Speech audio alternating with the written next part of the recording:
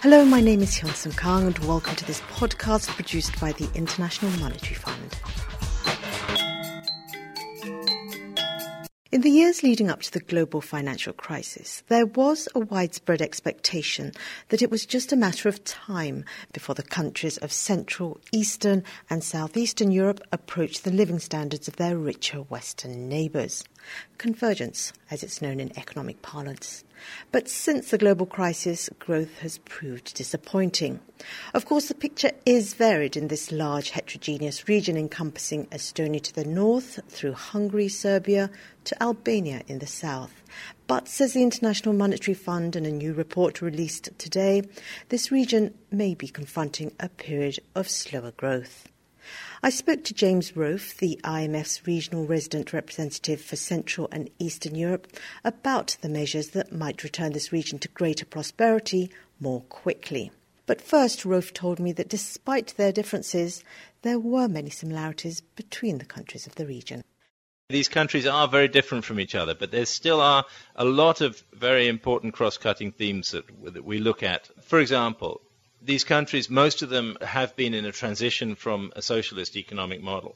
That has a lot of implications. One of them is they tend to have very high and persistent unemployment, still as a legacy of that transition.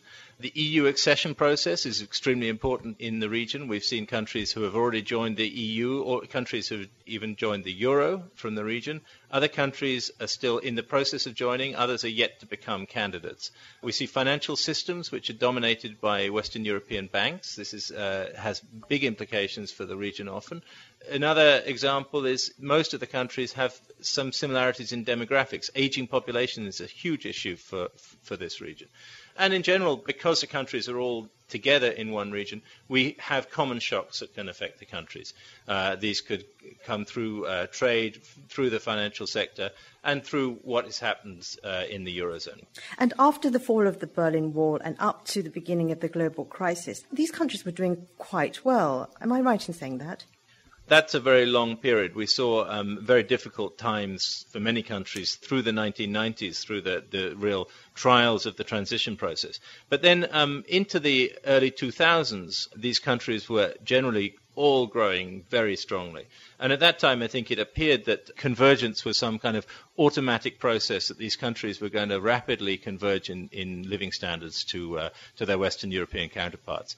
And what this report is looking at, in a way, is how that convergence process has slowed down in recent years. Since the crisis, even some countries have gone backwards in convergence. And we now see convergence still as something that will be happening going forward, but at a slower pace, and at a pace which really depends. It's not automatic. It's a pace which depends on the policies the countries are following. So there's really a premium on countries following the right policies that can take advantage of their proximity to the EU and their ties to the EU to make the most of convergence and to ensure that they do grow as quickly as they can.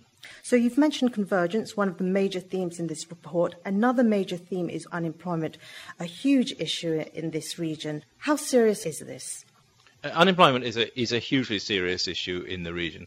It's high across a large number of countries in the region and very high in some, particularly in some of the Balkan, Southeast European countries. For example, Macedonia, Bosnia, Serbia all have unemployment rates now above 20%.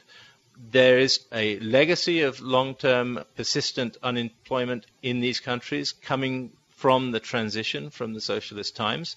But on top of that, unemployment has been hit by the crisis over the last few years and the slowdown in growth, the recessions that we've seen. So we've seen unemployment go from already high levels to even higher levels. Countries need to follow policies that can improve the functioning of the labour market to ensure that people have better opportunities to work. I'm talking about, for example, training, apprenticeships, job matching programs, what's known in the jargon as active labour market policies. And I think there's a large role for those in the region. So you've outlined some formidable challenges facing the region, the slowdown in convergence, some slipping back, the high levels of unemployment. So what are some of the policy recommendations which the International Monetary Fund is making in this report? There's a number of recommendations that the report makes. first and foremost, from the fund's point of view, is to restore or maintain macroeconomic stability. There's really not going to be any sustainable long-term growth in the region in countries that do not maintain a stable macroeconomy. And we've seen a number of countries, especially in the Southeast Europe and the Balkans, that have come out of the crisis with significant fiscal imbalances. These need to be addressed credibly. Another issue from the macro point of view is the legacy of the crisis in the banks, where bad loans have risen to extremely high levels in a number of countries. And these need to be dealt with, they need to be restructured, they need to be taken off the banks' balance sheets so that the banks are able to start lending again, and that the corporates and households who are very heavily indebted need to be able to see these loans restructured so that they can continue with their activities. You have mentioned the advantage of Eastern Europe's proximity to the more wealthy neighbours to the west of it. So how can this region encourage more investment from the west? So there's still a long way to go in many of these countries in improving the business environment and making the countries more attractive to investors. We need to see simplification of regulations, strengthening of competition, investor protection and contract enforcement, and in general a reduction in state involvement in the economy in a number of the countries. James, on a more personal note, I know that you've had a very long-standing interest in the region. You're not only in the position that you are in, but after the fall of the Berlin Wall, you actually visited a number of countries in the region. What sort of changes have you seen in the intervening period? Yeah, I traveled around the region a bit in the early 90s, as you say, after the wall came down, just as a tourist. I then worked in Russia in the 90s and lived in Bulgaria also in the mid-2000s. So I've seen the region through this period, and it really has been an incredible change to see. On the surface, you notice a change from a much more agrarian, poorer economies coming out from the transition period to now very advanced, modern societies. And even in countries like Albania, where I was recently visiting, you see a very vibrant and dynamic society compared to what there was before.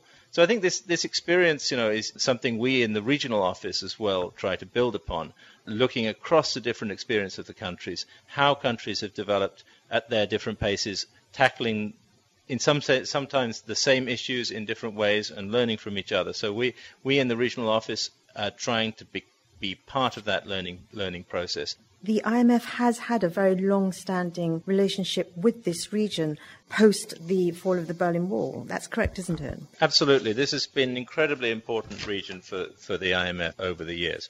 We've been deeply involved in all of the countries in the region since the start of the transition. In fact, our first program was with Poland just a few months after the Berlin Wall came down. And we've had lending programs with most of the countries. Since then, we've gone to, as the transition has developed, we've moved to more of an advisory role. And then after the global crisis in 2008, 2009, we suddenly found ourselves lending again to quite a number of the countries in the region who have been affected by the crisis. So we have this long shared experience of policy discussion with the countries, and I think a huge amount of mutual respect. And so this dialogue is something that continues now. In my role, I'm part of that dialogue about how we learn lessons from what we've seen over this long period, and how we can help use that experience to improve our advice to the countries. And that was James Rofe, the IMF's regional resident representative for Central and Eastern Europe, speaking about the International Monetary Fund's new report entitled Faster, Higher, Stronger, Raising the Growth Potential of Central, Eastern and Southeastern Europe, released today.